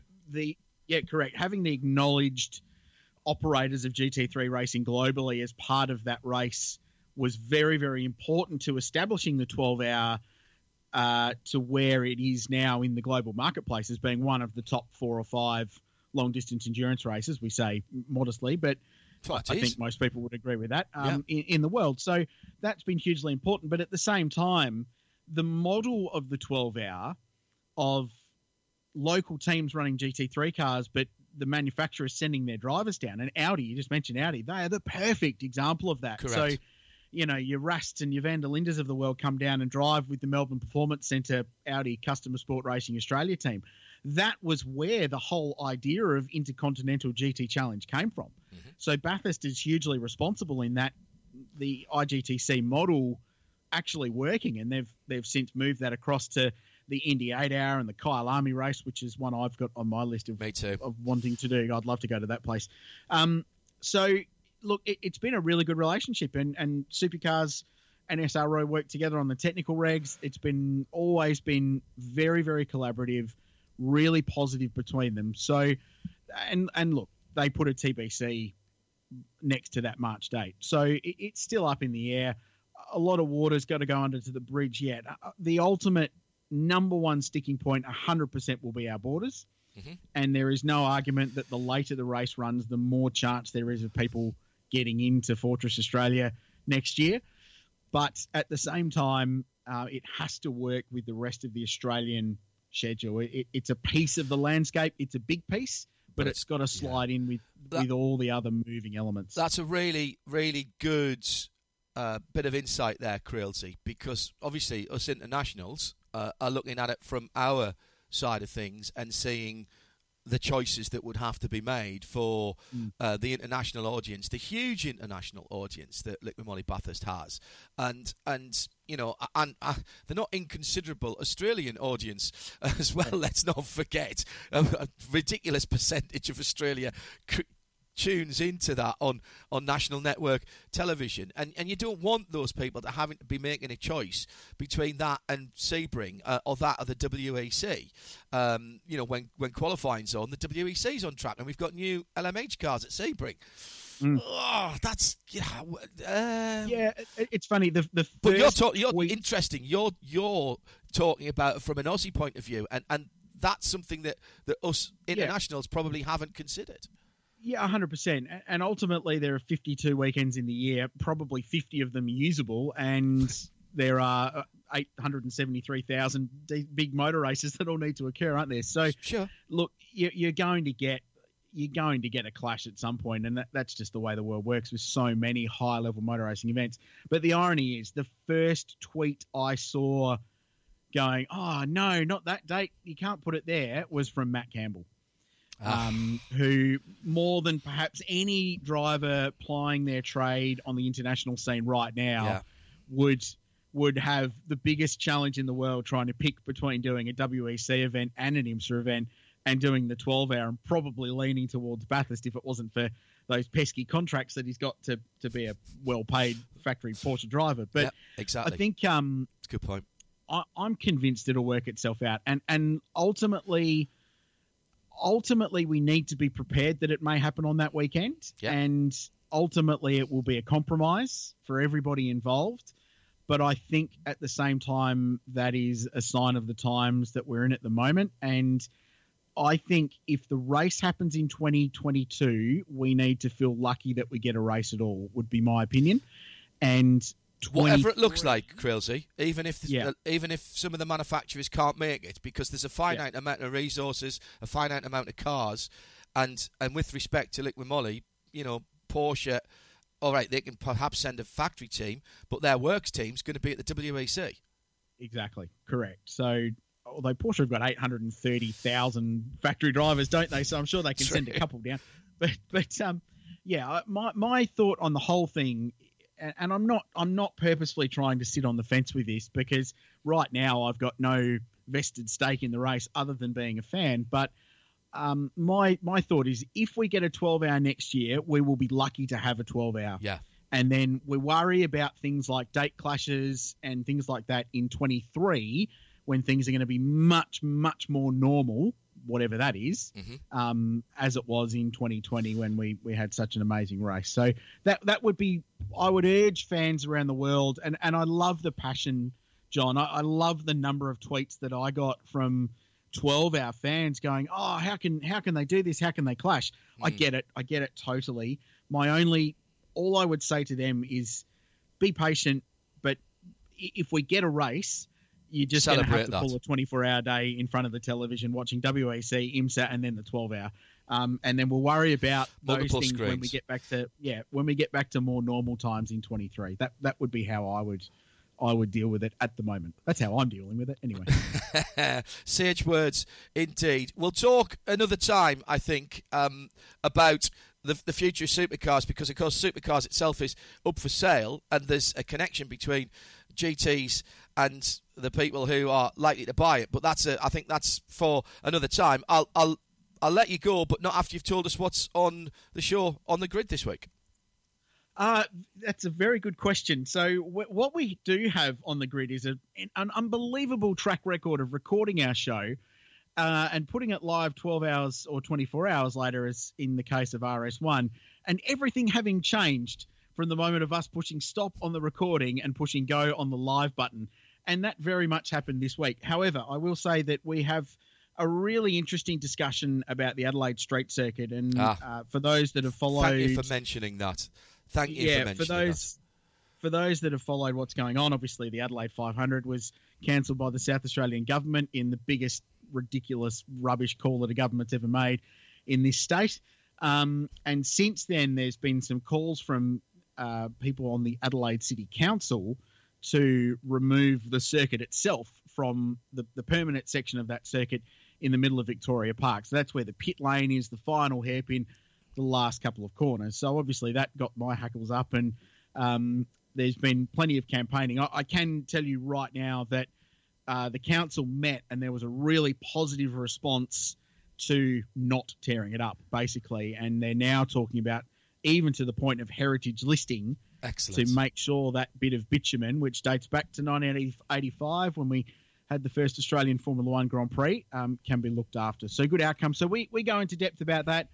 We talk more about these formats. We discussed a little bit about what you and I have talked about this morning, or tonight, your time, on this show, about the Sydney events and what's going to happen coming up. And generally we just talk rubbish about car racing for 55 minutes and have a good time about it as well.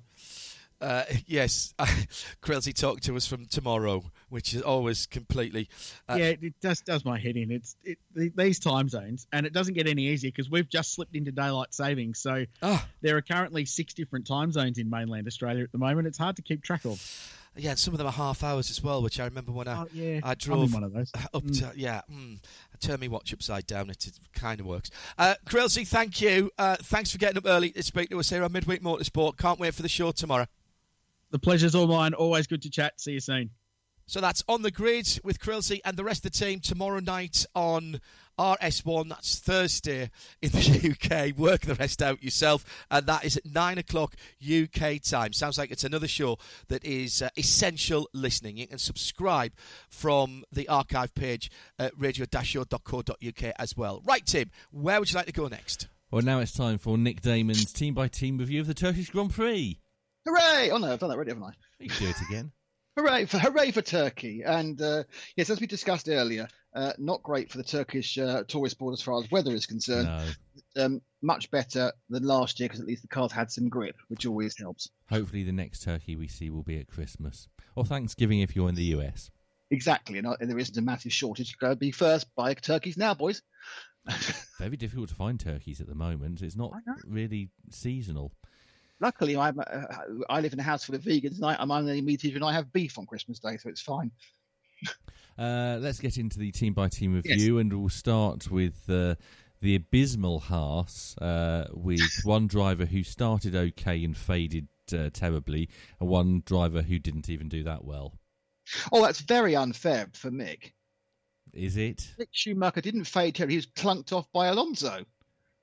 Yes, and then got stuck behind his teammate and seemed unable to overtake him for hours. And then he overtook him, was a second lap faster. No, Mick Schumacher actually put in a very good performance on Saturday and Sunday. He qualified excellently to get out of FP1 and was very unlucky to be caught up in Alonso's panicky recovery from his own accident on the first lap. So he was knocked out of 15th place.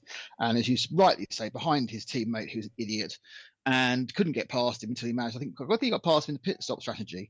And actually, I think Mick drove very, very well this weekend and is showing some genuine talent. The kid in Mazepan managed to be an idiot again and almost wiped off the nose of Lewis Hamilton's car as he's trying to overtake him. Was consistently massively. I think it was 3.5 seconds slower in qualifying, a second lap slower in the race. And obviously, as time goes on, we realise the enormity of his dad's check.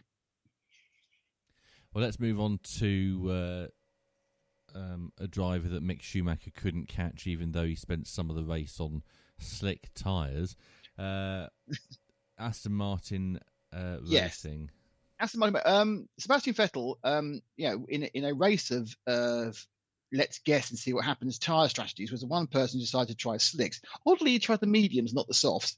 And I think if you look under in the dictionary, if he tried the softs, they wouldn't have lasted to the end of the race. So he'd have had to switch to another tyre anyway, and that would definitely have been much slower. Yes, but I mean, interestingly, I was just thinking. I looked under. I was looking at the dictionary earlier today under unmitigated disaster and had pictures of Aston Vettel in the 2021 Turkish Grand Prix. I think he fell off in the second corner, fell off in the fourth corner, fell off in the sixth corner, and then actually fell off trying to get into the pit lane.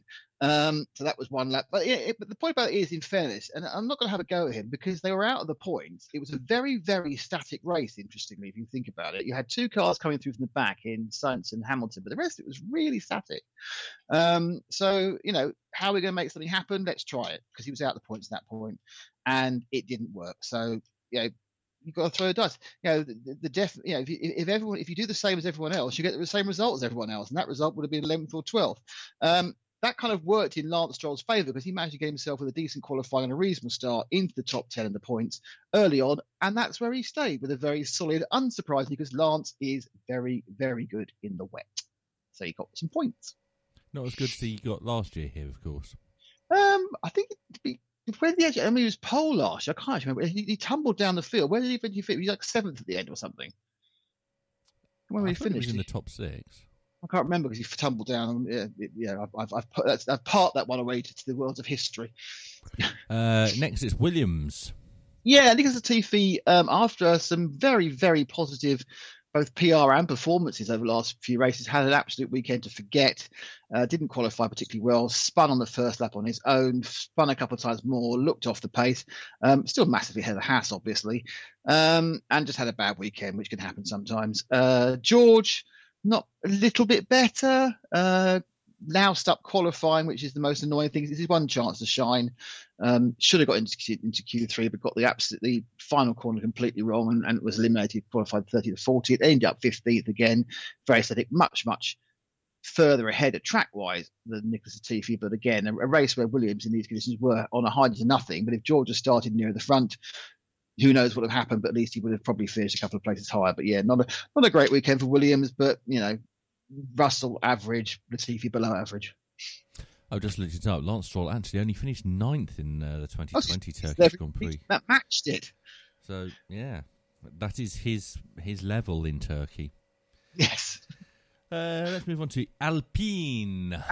Fernando Alonso qualified well and then got clunked by Pierre Gasly on the first corner, and then clunked Mick Schumacher 2/3 of that round, and ended up with both incurring a 5-second penalty and giving a 5-second penalty, which I think I've ever seen before in a lap. The first of which I'll talk about later, but the second, which absolutely was a slam dunk for taking Schumacher out. So, it didn't take him out, it's just a misunderstanding, but it had the result it had was it was very disadvantageous to Michael. At that point, he got kind of mired, and after some very good Fernando performances, this wasn't one of them. Whilst we talk about Fernando, am I allowed to recommend televisual programs? Yes, you are. Amazon Prime has the second season of his Spanish-based Fly on the Wall documentary. It's really good. It's 4 episodes. It covers sort of April 2020 to April 2021. So it covers all his coming on board with Renault/Alpine. It's really interesting about how he navigated through the pandemic, through the testing, and there's some interesting insights about how the Spanish media see his career, which is slightly different to how I think it's portrayed in the English media. So you've got 3 or 4 hours. You've got Amazon Prime. I thoroughly recommend Series 2 of the Fernando. It's just called Fernando. It's called, I think, or it's called Fernando. Yeah, it's very good. And does it make sense if you haven't seen Series 1? Yes, because Series 1 actually was a little bit more disjointed, I felt, because the Series 2 covers his relatively successful Indianapolis campaign, whereas, of course, it was a complete disaster the previous year. Actually, obviously, our listeners might be more interested in Series 1 because, obviously, he was still doing WEC then. So there is some WEC in it. So watch both series. I thought Series 2 was better than Series 1 because it's more of an insight into his life rather than his driving, if that makes sense. Mm-hmm. And so it being so disrupted by the pandemic and what he was doing and joining, it just has a little more insight. And they've also had a little bit more history and looked back into his career, spent a little bit more money on archive footage as well from F1, from FOB. So obviously the budget went up. We'll move on to AlphaTauri. Oh, we haven't missed Ocon yet. Oh, of course we haven't, no. Outclassed on Saturday, but outclassed his teammate on Sunday. And, of course, is the only person to go completely through a race without a pit stop since Mika Salo in 1997, because he didn't stop. He hung on to 10th place by the tiniest of margins as his tyres were down to the cords at the end. But he did get a point, which, if you're in the midfield team, that's all you can do sometimes. Who was the last person to do it in a French car? Oh, I don't know that one. That's too difficult. Go on, tell me. It was only a year earlier. 1996. Was it Prost? No. No, I mean in a Prost. In a Ligier, it was in a Ligier, yes. Olivier Panis at Monaco. It was Olivier Panis at Monaco. He won. He did, by not stopping. Because I didn't know he hadn't stopped. That's really interesting. I didn't realise he hadn't stopped. That's how he got track position. Yes, I just thought he stopped a different time from everyone else. That was all. Well, thank you for that. I didn't know that. It's a good bit of trivia, that. What are they going to do with his tyres? They're going to stick him mount them as a special gift to someone. They're going to mount them on the wall at the factory. Don't blame them. The tyres are good. I mean, Pirelli get a lot of criticism, but I thought but their intermediates have always been excellent, and they proved once again they do an excellent job on the intermediate. Now, shall we move on to AlphaTauri? Yes, let's. Okay, Yuki Tsunoda. He made a name for himself by holding Lewis up for a few laps, and I'll discuss that more from Lewis's point of view in a minute, which was fine. Then he spun off, which wasn't fine, and didn't score any points.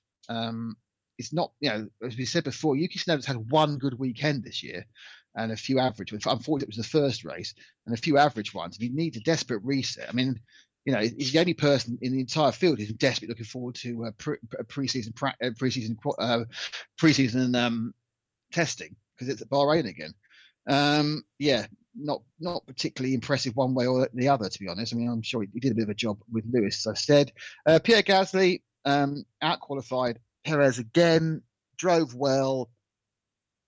I think that car was probably finished sixth, probably where that car was. He perhaps with a different strategy could have been in the mix with Perez and Leclerc on the first stint, but he didn't quite have the pace. So, a good performance by Pierre again. I mean, he's doing what he could do in the AlphaTauri.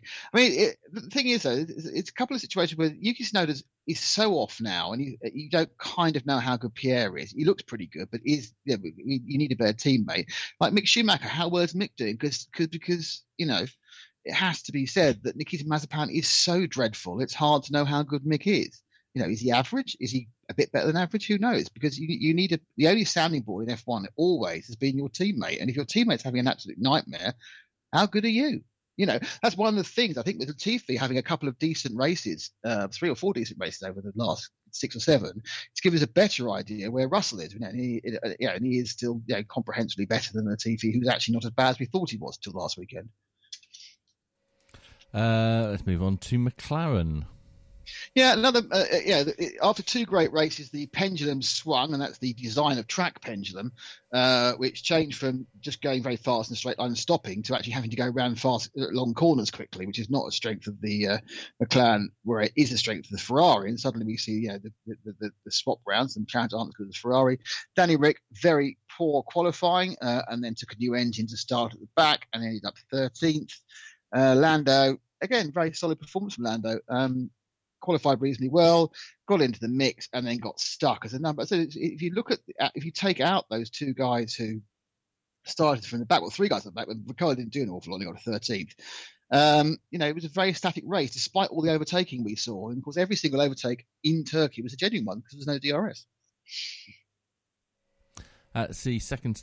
I've misread that. I don't say we've missed Alfa Romeo, but Alfa Romeo are next, aren't they? They are. This is the second consecutive race where McLaren haven't had Zach Brown on site. No, he was racing at the Estoril Historics, wasn't he? And moaning that he had a longer pit stop time because he was racing with an F1 driver. Also racing with the guy who won the World Endurance Sports Car Champions back in the 90s. So, I mean, that's probably more relevant. But apparently the penalty was because he had a former F1 driver, albeit one who never won a race and last sat in the car competitively 25 years ago.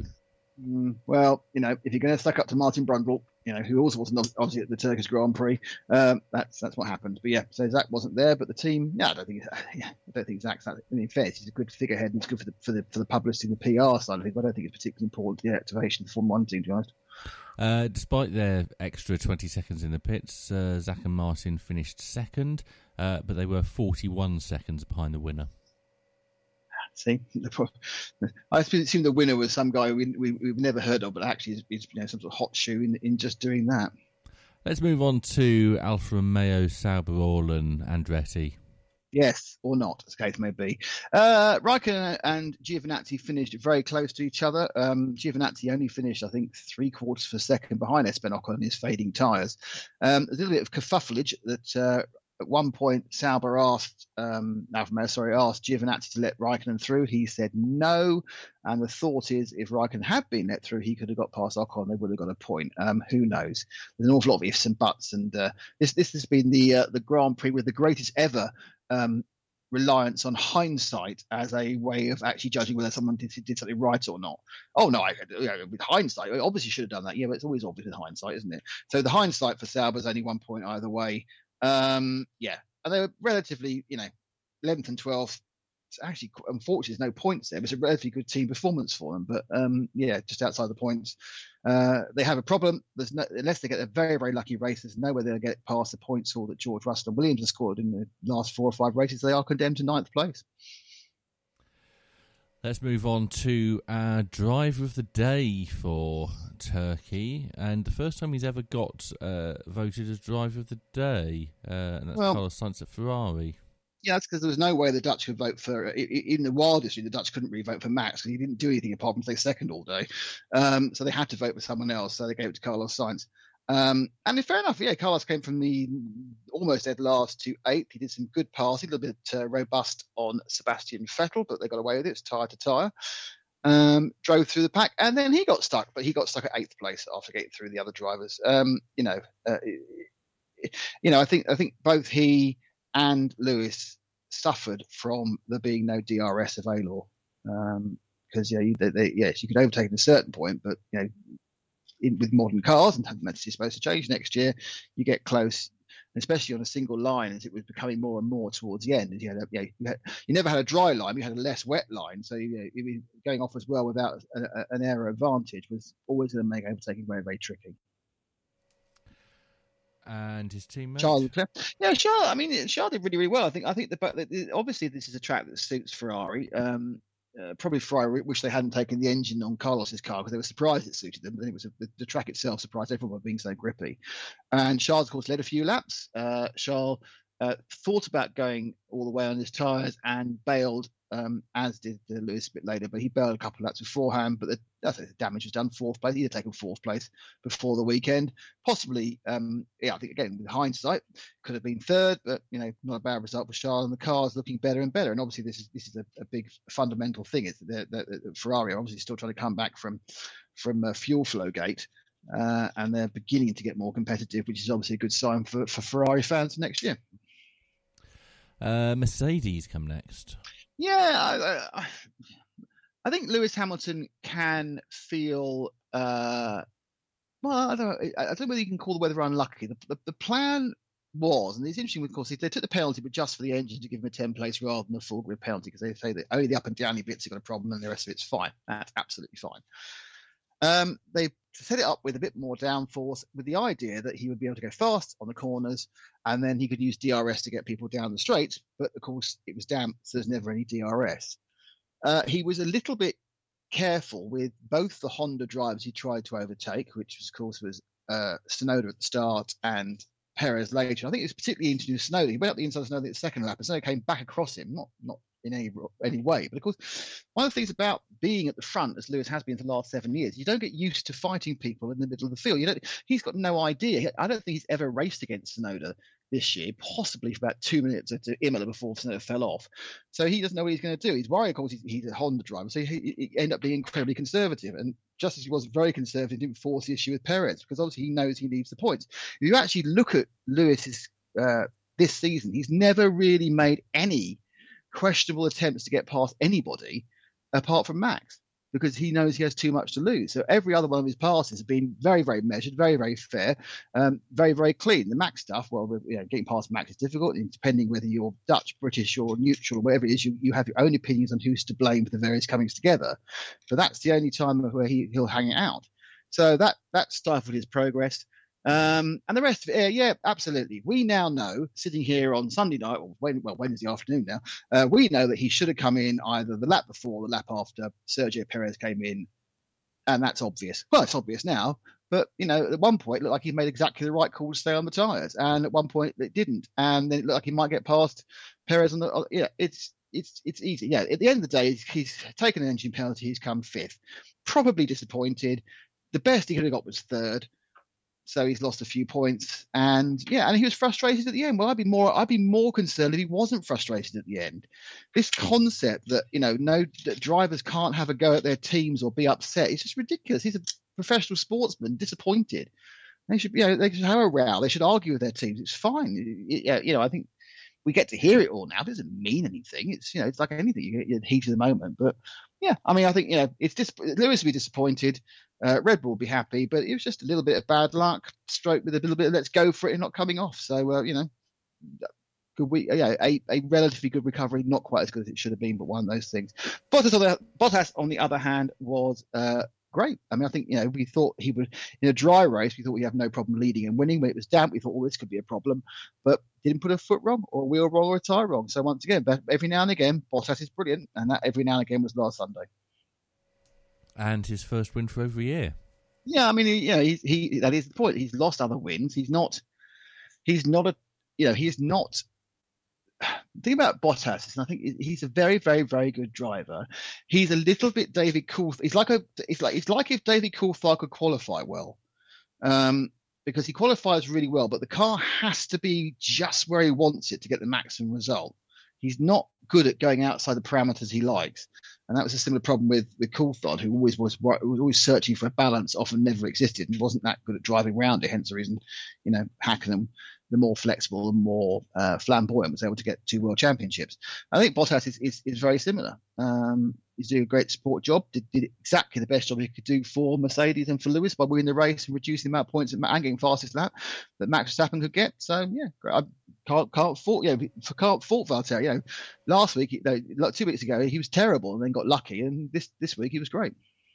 I think that's the first time anyone's ever described Mick Hakkinen as being flamboyant in his driving style. A final team we're going to look at on Formula One team by team is Red Bull. Well, Red Bull, of course, who managed to survive the curse of the novelty livery. Well, they didn't win, did they? Yeah, but they got second and third. But I think it's probably they haven't had many double podiums this year. Well, they weren't ever. It was obvious that this was the best result they could get, a second and a third, and they got it. Sergio Perez, poor qualifying, but made a good start, which made up for it. Drove well on the pace, fought off Lewis. Great. Not as good as Valtteri in the battle of the number twos, but certainly solid weekend. Max Verstappen, what was the best Max to get out of that race? The answer is second. Well, he got second, and he did a good job. He drove really well. It's just, he was, as he said only a few minutes ago, he was almost asleep. I mean, I think it's interesting. Someone was saying, this is what you had to do last year. He was doing this, but we didn't really see it because he was doing it for third or fourth or whatever it was because the car wasn't good enough. Now the car's really, really good. Sometimes you can't win, and therefore you come second, and that's it. And that's how you put together a championship. You've got both him and Lewis putting together a championship. Max settles for second, and Lewis has to be a little bit less aggressive in overtaking. And it's all to play for with 6 races to go. A couple of those races are definitely going to favour Red Bull. The other 3 of them are new, or partially new. We've got a brand new circuit in Jeddah. We've got a brand new circuit to them in Qatar, and of course there's been significant alterations to Abu Dhabi. So the only track where you say probably Mercedes definitely have advantage in these final 6 is the next one at the Circuit of Americas. So we can expect Lewis to win at COTA? Well, there's so many twists at the moment that you kind of wonder what's going to happen. I think leaving Turkey, you would expect the Mercedes to be the faster car in Austin, By how much, I don't know. What will happen between, with all the various strangers, who knows? And then, of course, we go to Mexico, where you definitely know that the Honda's going to be the quicker car. And then you go to Brazil, where, in all likelihood, history tells us that the Red Bull will be quicker. Again, they're altitude tracks, and the Mercedes is not as good on altitude because of the way its turbo works. Nick Damon, thank you very much for joining us again tonight on Midweek Motorsport. Got a lot of tweets about what he was saying there. Of course. Very quickly, because we're running out of time. If I can get my tweet deck to... Well, while you're getting that ready, I'll tell you what's happening on the Simcast tomorrow night at 8 on RS1, where Matt and Jordan will be talking about Brazilian stock cars, which are incoming to iRacing. Valhalla arrives in Forza Horizon 5, and there's news about Imola coming to Formula 1 2021. That's the Simcast tomorrow at 8 p.m. here on RS1, and after that on the grid, which Trails is already promoted heavily. This from the real Slim Glakey says, whilst I respect Nick's opinion, surely it's now time that people realise that Gasly is talented no matter who his teammate is. He's frequently as quick as Perez, and no one is saying that the Alpha Tauri is the third best car. Yeah, no, don't disagree. Don't disagree with that. I understand what Nick's saying. You can only judge people on, what's going on there. But, yeah, fine. We've had a packed show tonight. We have a brand new inside story to come straight after us. There's always been a very close relationship between motorsport and timepieces. And there's something about nice watches and motorsport that goes together. It's not just about timing laps. So we'll be looking at the brand that is Omologato with its founder next on RS1. But we've got time to squeeze in a couple of more stories, I think. We do, and we need to talk about DTM, which we've neglected this season. Going into the final race on Sunday, who was leading the championship? Leading the championship was New Zealand's Ferrari driver Liam Lawson. And second in the championship was Kelvin van der Linde of South Africa. And third what championship happened with Maxi Goetz. What happened at turn one? What happened at turn one is Kelvin van der Linde went down the inside and over the curb and drove into Liam Lawson and put them both out on the side of the track. Well, to be fair, Kelvin van der Linde continued and raced on for quite a long time until he made contact with another driver 2/3 of the way, 3/4 of the way through the race. Yep. That means that Maxi Goetz won the race, who was third in the championship. No. Wind back. That didn't mean that Maxi Goetz won the race. What meant that Maxi Goetz won the race was that all the Mercedes ahead of him slowed down by 3, 4, 5 seconds a lap and gave up a 15, 20, 25 second lead to let him go through. And then drove 3 wide across the track because Nick, in doing that, they backed themselves all back up towards Nick Cassidy, who was in the only other Ferrari in the race, Liam Lawson's teammate, and who was way quicker than all of them. And basically, they put Liam Lawson into the wall. It was shameful. Lawson shameful. already had broken suspensions, so he wasn't competitively fast anyway. But it didn't matter. It didn't matter because Goetz had to win the race. Yes. If Cassidy had got past those Mercedes and been allowed to challenge for the race victory, then Lawson could still have won the race. But the Mercedes made sure that they didn't. They drove 2 and 3 wide across the track and ultimately drove into him. Basically, neither of the German manufacturers or their drivers come off good in this. There were only 2 Ferraris in the championship, and they had a phenomenal opportunity to win the race at the weekend. I did spot Norbert Haug on the grid before the start of Sunday's race, which I watched all the way through, actually. And It's back to the bad old days when Audi felt the need to withdraw their cars because of the overly aggressive tactics of Mercedes, and Wolfgang Ullrich took the cars off the track and said, look, if that's the way you want to race, that's race. That was shameful. It was absolutely shameful, and neither of the German manufacturers come out very well. You can look at what happened with Kelvin van der Linde and say he couldn't win the race if he was broken, so driving into his championship contender wasn't going to help him because he couldn't know that he could break him and not break himself. I think that was a misjudgment. I think it wasn't a great start from van der Linde, but I think what happened later on from Mercedes was even worse, and with what went on with Nick Cassidy and in the Ferrari. And the fact that nobody's talking about that, I think, is ridiculous. I also think that Liam Lawson only getting a 5-second penalty at his pit stop probably didn't fit the crime, given what happened. And I don't understand, and nobody's been able to explain this to me yet, why they let Liam Lawson out in a broken car. If that had been NASCAR, he wouldn't have made minimum speed and he would have been black flagged. There was absolutely no reason for him to be out there. Didn't I hear a bit of radio where they told him to turn the engine off? Yeah, but then they told him to go back out. Hmm. And he kept saying, the steering is broken. The steering is broken. And when you saw the onboard, he almost had his right hand at the top of the steering whilst it was in the place it should have been when it was at 3 o'clock. It was a quarter of a turn out. Anyway, Kevin Ferrari Van won't be back. Apologised to Liam Lawson. Yes, and he did, and I genuinely don't think that was team orders, but it absolutely was. For me, it was team orders from the Mercedes, and I think it was pretty poor. I've got some more single-seater news as well. Go on, quickly. Because, very quickly, the teams that are taking part in next season's, and in fact the next 3 seasons of the FIA Formula 3 Championship, it's not Formula 3, have been announced. They are ART, Campos, Carlin, Charouz, Hi-Tech, Gensa, MP, Prema, Trident, and Van Amersfoort Racing, which is the new team to the championship and replaces HWA Race Lab.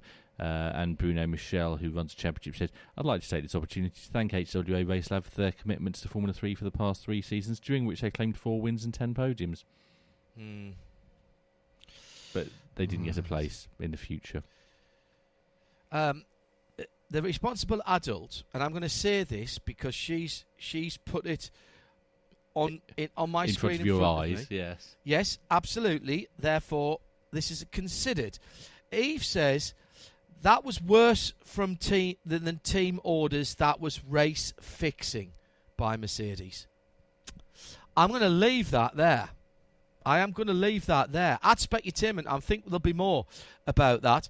Stay tuned. Omologato, the story of the watches, the brand, the passion for motorsport with the founder. It's a brand new inside story. It comes next. We'll be back next week, including, of course, the Himalayan Gorilla Rally preview. Not Himalayan. Rwandan Mountain Gorilla Rally. Yes. Round 5 of the African Rally Championship. Everything to play for. It could be wrapped up next weekend. The title could be won. That full preview is next week on Midweek Motorsport. Stay tuned, as I say, for Inside Story. No time to explain. The Llama's going to look at new bathrooms. This program is a Radio Show Limited production. For more, subscribe to Midweek Motorsport wherever you get your podcasts.